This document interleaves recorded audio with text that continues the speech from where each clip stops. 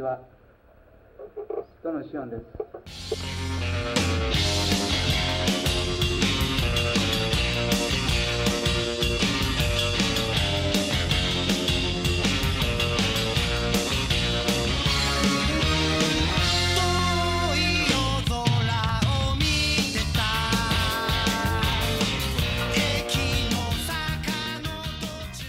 Hello and welcome to I'm not sure what to call this yet. Special presentation of Egg and Night. I am one of your co-hosts, Chris Lucy Antonio, and I am flying solo for this. So, the quarantine has really got me pretty bored, I'd say. I have a lot of energy, don't know what to do with it because I can't leave my house, and because of our schedules, me and Aruba, my co-host, we can't record on the regular like we usually do. So, yeah, I'm at a loss for what to do, so I've devised this little bonus series, side series to Egg and Night, I guess you'd call it. I'm just gonna experiment with this, see how it turns out. I don't even know if I'll do more episodes of it, but I just feel like I've got a lot of free time on my hands that I should be devoting to my research, but I'm not doing that because, lol.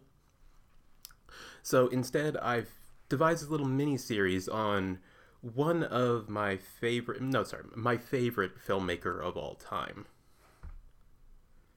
So known as a maverick in the Japanese cinema world, one of the most audacious directors to make his name known in the 20th century, Shion Sono. This whole series is going to be dedicated to looking at Shion Sono's films from my point of view, because this is a filmmaker that I've admired for many, many years. He's really inspired me with his form of esoteric entertainment, and I've always been surprised by every new project that he's released. I feel like after watching his stuff for so long, I've gotten him down to a baseline. Like, I think I can interpret his work to an extent, but at the same time, every time I try to watch one of his older films that I've never seen before, I'm always in this weird headspace where I see things I recognize from him. Like, he's a very consistent director with his messaging, with his themes, but at the same time, when I confront that and see what he's doing, I'm always shocked by how different it feels from the films that I know. So this series, tentatively titled Solo on Sono. Trust me, I'll never be able to say that. Not with this lisp anyway. I will be essentially crossing off the blind spots of Sono's filmography that I've always had. This is an excuse to finally track down all those films that aren't as big as the ones that like really made it in the Western territories, that really kind of built his profile. Like, the man is insanely prolific, so for every big film that gets released over here, there are 2 to 3 that never see the light of day. And because Sono is such an interesting filmmaker that has a dedicated fan base organized around him, there are a lot of people doing the work to translate and release those films, usually through illegal means like YouTube and such and so forth, but we're not going to talk about that. We're not going to talk about where I got these films. And so I'm finally exposed, after doing some digging, to so many of his films that I've never seen before, never even heard of in some cases, despite my immense appreciation for this filmmaker and my dedication to personally championing him as one of the most dynamic filmmakers to come out of Japan in the past 20 years. So, yeah. I don't know how this will go. I don't really have a format, as you can tell by this intro. It's all really off the cuff, and I'm trying to feel it out. But I just really wanted to watch more Sono films and talk about them. So, yeah, let's get on with it.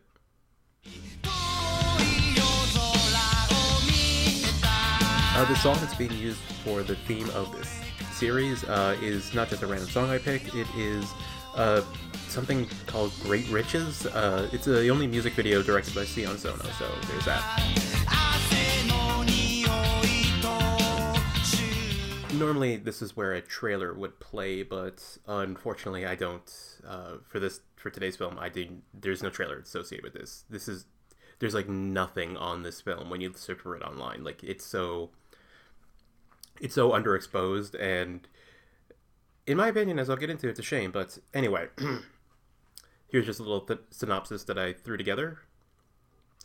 Old friends reunite when the former leader of the ballooning enthusiast club, Murakami, suddenly dies in a motorbike accident.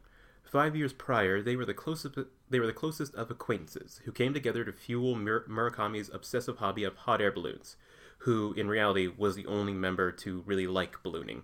The rest of this group were solely in it for the drinking parties and carefree bacchanal they shared. The distant members of this crew come together to honor and probe their memories of Murakami and realize how little they knew about him and each other.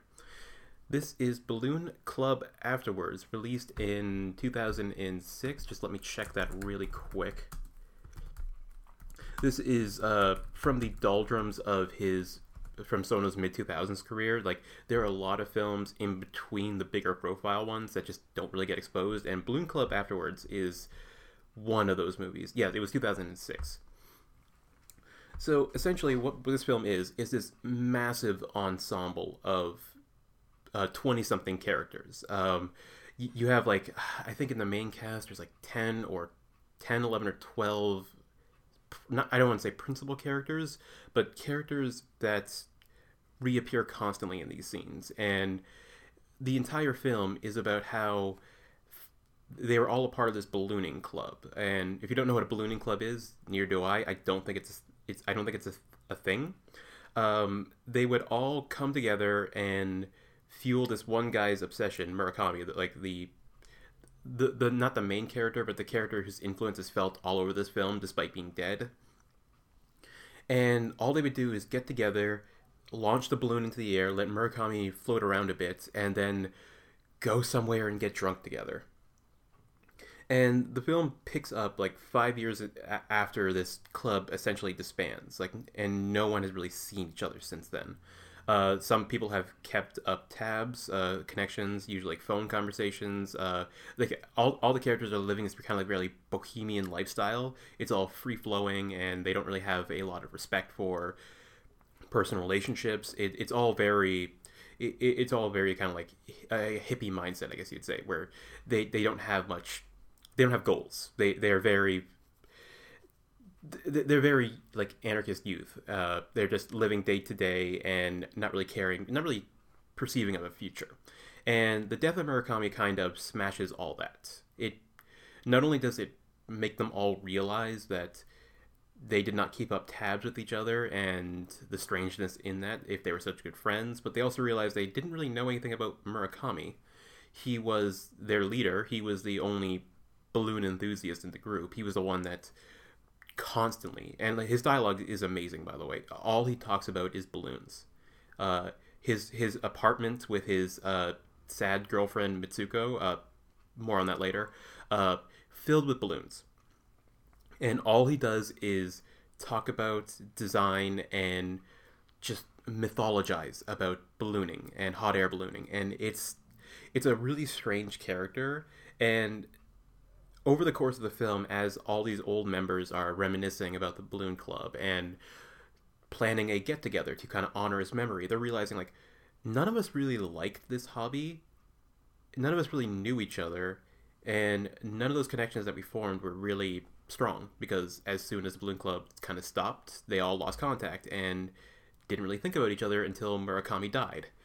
So this whole film is really kind of probing that precarious relationship that they formed, and that is that's one of the first themes that I noticed that is like so quintessential Sono, is that like the interpersonal relationships that we form with each other always need to be probed and questioned and seen for how fragile they are. Now, normally he channels that into a family type setting. Like, he really wants to probe like the nuclear family unit as something that is completely made up and hiding such, and is like structured by such nefarious means. More on that in his later films that I will talk about. But for this one, he's really probing this group of characters who you see in these like flashback scenes of their like balloon club meetings, which is just drunken hot pot sessions where they all just go to a restaurant and get completely wasted. They seem like good friends. They seem like they're making connections. They seem really, really nice, but as the film shows, it's like you really can't form connections in this type of Japan. It's a theme that he's working with constantly, like through Suicide Club onwards, like his 2001 film, is that you really can't form connections in what Japan is nowadays. It's so hard to make lasting impressions on people because the way that life is structured, it just doesn't work. And he has a lot in this film. He has a lot to say through technology, like the tenuousness of interpersonal relationships as as supported by technology. Because most of the dialogue in this film, like in the first half hour, it's all delivered over phone conversations between all the members of all the members of the Balloon Club who are like reestablishing those personal connections, like saying like, "Hey, have you heard Murakami was in an accident?" Like, and it's like the excuse to start talking, and then they realize Murakami has died from this accident, and so all of a sudden, all these phone conversations take on this whole other this whole other kind of like feel to them. No longer are they just like, "Hey, this is a nice kind of catch up. We're finally talking again." To realizing that they never talked for a reason, and part of the blame is on the phones. There's this amazing sequence that is like so quintessential Sono at the end of the film, where they all decide to have like one final party in memory of Murakami, and at the end of the party they officially disband the Balloon Club, and what that means is they all form a circle and they all take out their cell phones and say, "Please delete me from your phone," and you think like obviously they've been drinking all night. It's a really fun sequence where they've just been partying nonstop since like dusk till dawn. But at the end of it, they all have this kind of like ceremony where they're severing the connections permanently, and it's a really strange sequence. I think it really works, but it's so formal and it's so like forced with its messaging concerning like how phones are like this kind of crutch to interpersonal relationships, and once you delete their email and their phone number from your device, that person doesn't exist to you anymore. And that's kind of what this film is saying, because these people never had like a strong kind of friendship. It was never like in person. It was always done through technology, through that the catalyst of technology, and because of that, it's shown to be so fake, so artificial, and the fact that the only thing that got them together again is the death of their former leader, a former leader who none of them knew personally, and they really didn't have much to say about.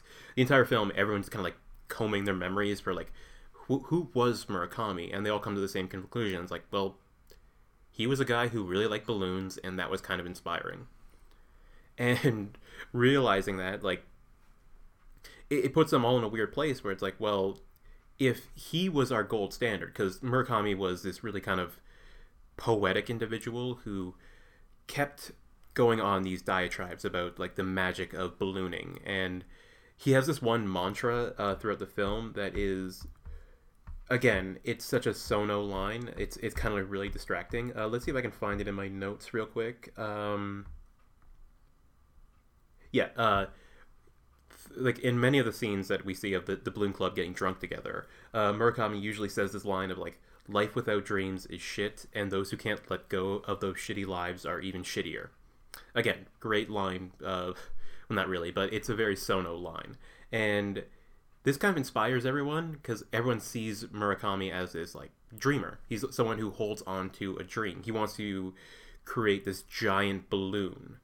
I know, not a great dream, but it's something that inspires everyone because no one else has goals, no one else has dreams. Like they all kind of band around this one obsessive individual because they were really they find his obsession kind of admirable. What they don't see though is Murakami's obsession is really debilitating, especially with his relationship with his girlfriend Mitsuko. This is kind of like the main like thrust of the plot. One of the main characters, Jiro, is the closest anybody in the Balloon Club gets to understanding Murakami. Like we are mostly tied to his perspective throughout the film, and over the course of the film, like he feels guilty essentially. That's like the main thrust of the plot is that Jiro feels guilty because he had like a emotional fling with Mitsuko. She was very vulnerable at several of their meetings, kind of not really into what Murakami was saying and kind of distant, and he was there to comfort her, and it starts like a whole kind of emotional affair that he feels really guilty about. And later on, as when Murakami dies, everyone tries to get a hold of Mitsuko. Like that's like the what spurs on everyone connecting to each other, is that they all were trying to get a hold of her to tell her what had happened, not really knowing if she knew or not. And she doesn't appear in the film proper. She never gets like a scene in the present. We only see her in flashbacks, and it's a really kind of interesting dynamic there.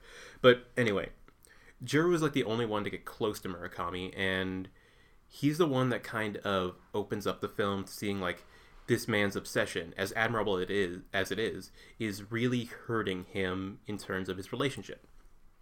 A lot of the film is spent on Murakami and Mitsuko's relationship, and it's really kind of sad. It's actually extremely depressing, because he's a classical romantic who is in love with this idea of hot air ballooning. She doesn't care, but she loves him nonetheless. There's this amazing scene where, so a lot of the film is shot digitally, and it's really nice digital photography for what it is. So like compared to his shot on film features, when Sono shoots on digital, he's very exploratory of space. He takes a lot of strange angles. He's a much more frenetic cutter in terms of his editing, and he's much more like freewheeling and untethered to kind of standard like classical Hollywood narrative editing.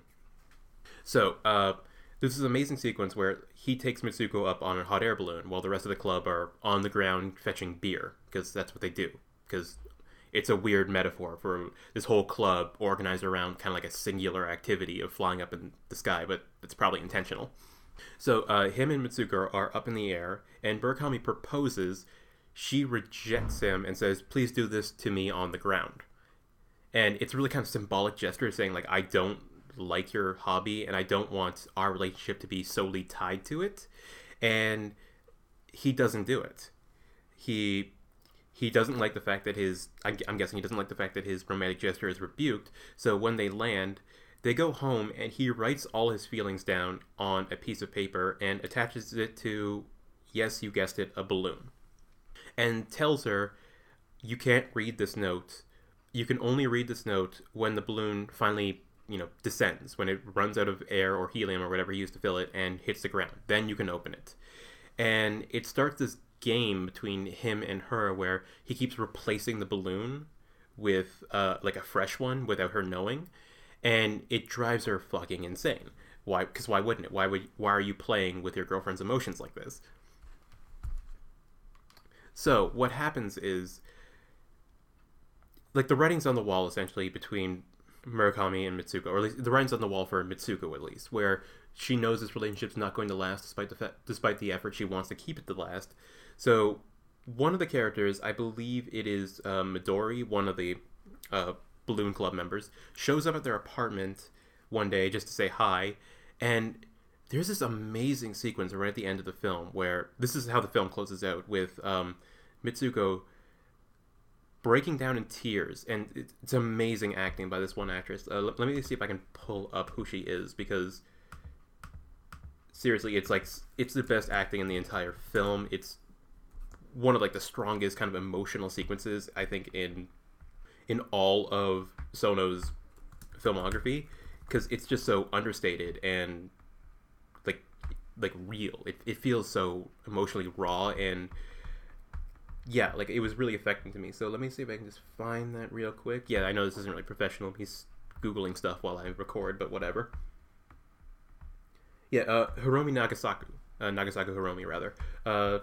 She, I don't think, appeared in too many other Sono films. I think this is her one appearance with him. But she's really famous for like the Solomon Perjury films, and Rebirth was her kind of like big star-making role. So yeah, in this sequence, like, she breaks down and asks Midori that if anything happens to Murakami and me, if like we ever break up or anything, or if he somehow gets into an accident, please find me right away, contact me and tell me, because then she'll be able to finally read that note. And she makes her promise, and that's how the film ends. And it's a really kind of like bittersweet moment, because we finally see this other character as this kind of character has been talked about throughout the entire film and only shown in like really in peripheries, in flashbacks, between mostly from Jiro's perspective, and we finally see her as this full, complete person, and it really puts a damper on the entire film trying to find her, because everyone was just looking for her to inform her of her boyfriend's passing, and little did we know that it had such significance, it's like to like the previous lives together. So yeah, incredible sequences like that one. There's a great, like the first hot pot sequence, where their whole party, their balloon club party, where they all get together and get drunk. One of the characters, I forget whose name, because it's really hard to keep track of everybody's name in this, because again, 12 characters constantly ping-ponging between them in sequences.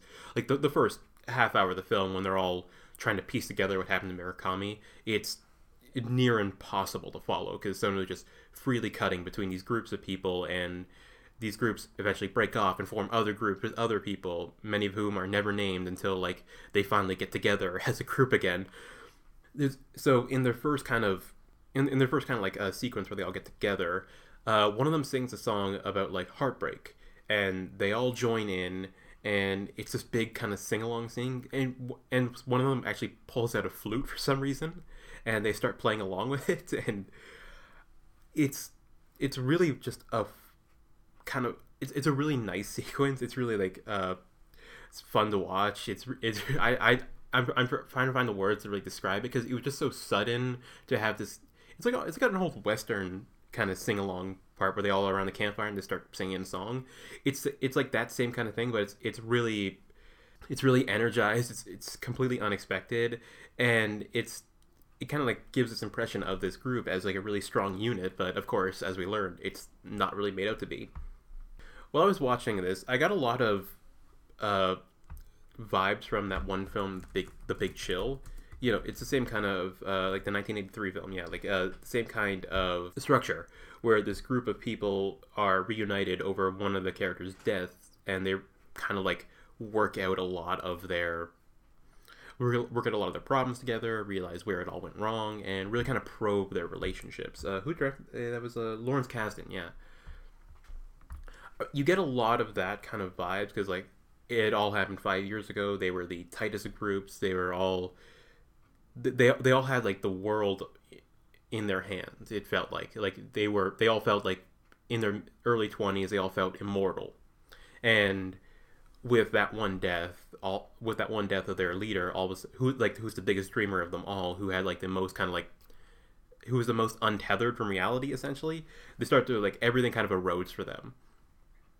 The whole film is essentially them coming to terms with their age, which is something I don't expect from Sono, honestly. Like it was a very kind of mature moral at the end of the film to really tack on to this to this really strange setup of this balloon club, and Murakami's death just puts it all into perspective for them. Like there's this extended epilogue to the film after Mitsuko has her like emotional moments. There's this extended epilogue where they all essentially moved on from their bohemian freewheeling lifestyle that we see in like the first 30 minutes. Their youth was brought to a close essentially, and they all joined the workforce. They started families, and they stopped seeing each other completely, and completely just wrote off that time in their life as like a balloon club. And it's kind of why like ballooning, I guess, was chosen as the central metaphor for Sono for whatever reason. Like I don't see what he personally saw in it, because it's really hard to place this film specifically in the broader spectrum of his filmography. But the reason probably why they chose ballooning is because it's kind of like paradox. It's a paradoxical hobby where, yes, like you are technically freed from the bonds of Earth and float off into the sky completely untethered, but at the same time you are using a lot of people to get this done. You're using like a whole club, and Sono doesn't skimp on like the the setup sequences, he shows it in just mind-numbing detail on how just how unworth it this hobby is, because he shows all these characters coming together to spend an entire day in the countryside setting up this balloon, filling it with air or gas, and then watching their one character fly off into the sky and follow him via automobile, and then watch him descend and pack up the balloon. That's all this club did. And it's so strange, but it just feels perfect for like the metaphor that he was going for, that these people aren't really friends, that they don't really know each other, and that these friendships that they're forming aren't going to last. And it makes sense because they're bonding over a very personal they're bonding over a very personal hobby, and all they were doing is really fueling this one person's debilitating obsession. So I really like the way this film was shot. If that didn't come across in my earlier kind of discussion on the cinematography, is that Sono and digital, specifically digital, because Sono started with 8mm filmmaking, very independent productions. When he went digital around 2001, and he really stuck with it to the point where he would make a feature, a really prominent feature for some producer, some film company.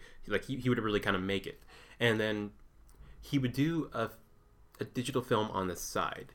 And the digital films were usually really cheaply made, as this one is very prominently shown. It doesn't have much in terms of locations or props or anything like that. It doesn't have a lot of setup. It's just a lot of sequences of these characters talking together. And the way that he shoots this film, like I said, it's very frenetic. It's all handheld, obviously, and he doesn't let the scene hold still. He constantly wants to just dissect it with his editing style and his shooting style.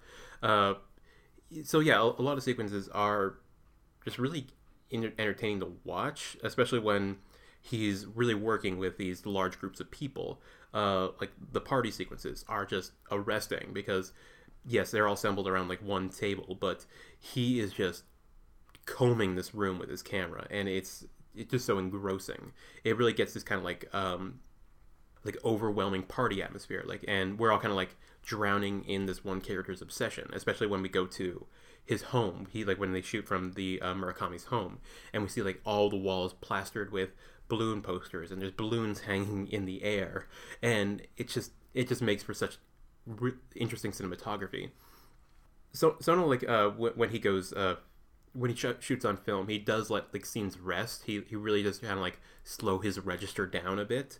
But shooting on digital, it feels like he's on a rush to make these films, because in 2006 alone, I think he made 2 other films along with this one, because the man was insanely prolific, and it's probably why he had a heart attack. Okay, I'm sorry, it was 2005. In 2005, he shot Strange Circus, Noriko's Dinner Table, Into a Dream, and Hazard. Now, Strange Circus is the only one that's shot on film. Hazard, Noriko's Dinner Table, and Into a Dream are all shot digitally. And they are all really base concept. They're all really thrown together. It doesn't really, except for Noriko's Dinner Table, that it was a continuation of Suicide Club. But they're all kind of off the cuff features. And Balloon Club afterwards is kind of like that. I'm not sure it needs to be as long as it is. It's an hour and a half, and I said, I liked it, but at the same time, it feels drawn out. It feels a bit confused on where it's going. It takes a lot to put into perspective, because like I said, he's experimenting with this flashback scenario where we're constantly cutting back and forth between different characters' impressions of their Balloon Club adventures 5 years ago. Calling it adventures is a bit of a stretch. But yeah, Murakami is this character that we see a lot in Sono films. He's this obsessive who is constantly rattling off about living your life to the fullest. This is a protagonist style that we see in Sono's films constantly. Someone who is looking at the way things are going and says, I need to follow my dreams. I need life to mean something more than what it is. And this is the one film that I've seen from him that really kind of criticizes that. Normally, Sono is all about the crazy obsessive loner. Like, he loves that character. Like, he wants them to be happy, and he structures his films around these obstacles that the main character, who has this kind of like one singular goal, like they're really kind of one-dimensional in that sense, but he structures his films around these obstacles from that one person preventing them from achieving their dream. And in this film, this character has his dream, essentially. He has a bunch of people supporting his dream. And Sono frames it as a really bad thing. It's a debilitating kind of crutch for him. It's why he doesn't have long-lasting personal relationships. It's why his relationship with his girlfriend is suffering. And he's blind to that suffering. So this comes across as one of his most mature films, because it's really about these kids who have been living without a care for the past 5 years with the Balloon Club, and however long their mid-20s have been lasting, and really taking them to task and telling them to grow up. And in one way, like, it's framing that growing up as like an end of an era, but it's not so much like a sad ending. It's more of just like an accepting ending, which is something you don't really expect from Sono. And yes, because this is what people know about him, like, there's no gore, there's no violence, there's no nudity, there's no kind of exploitation vibes. This is just a very kind of straight youth drama, shot interestingly, of course, and really, really experimental in that sense. But yeah, it was a really kind of unique experience watching it for the first time. This has always been on my peripheries because it's never been available anywhere.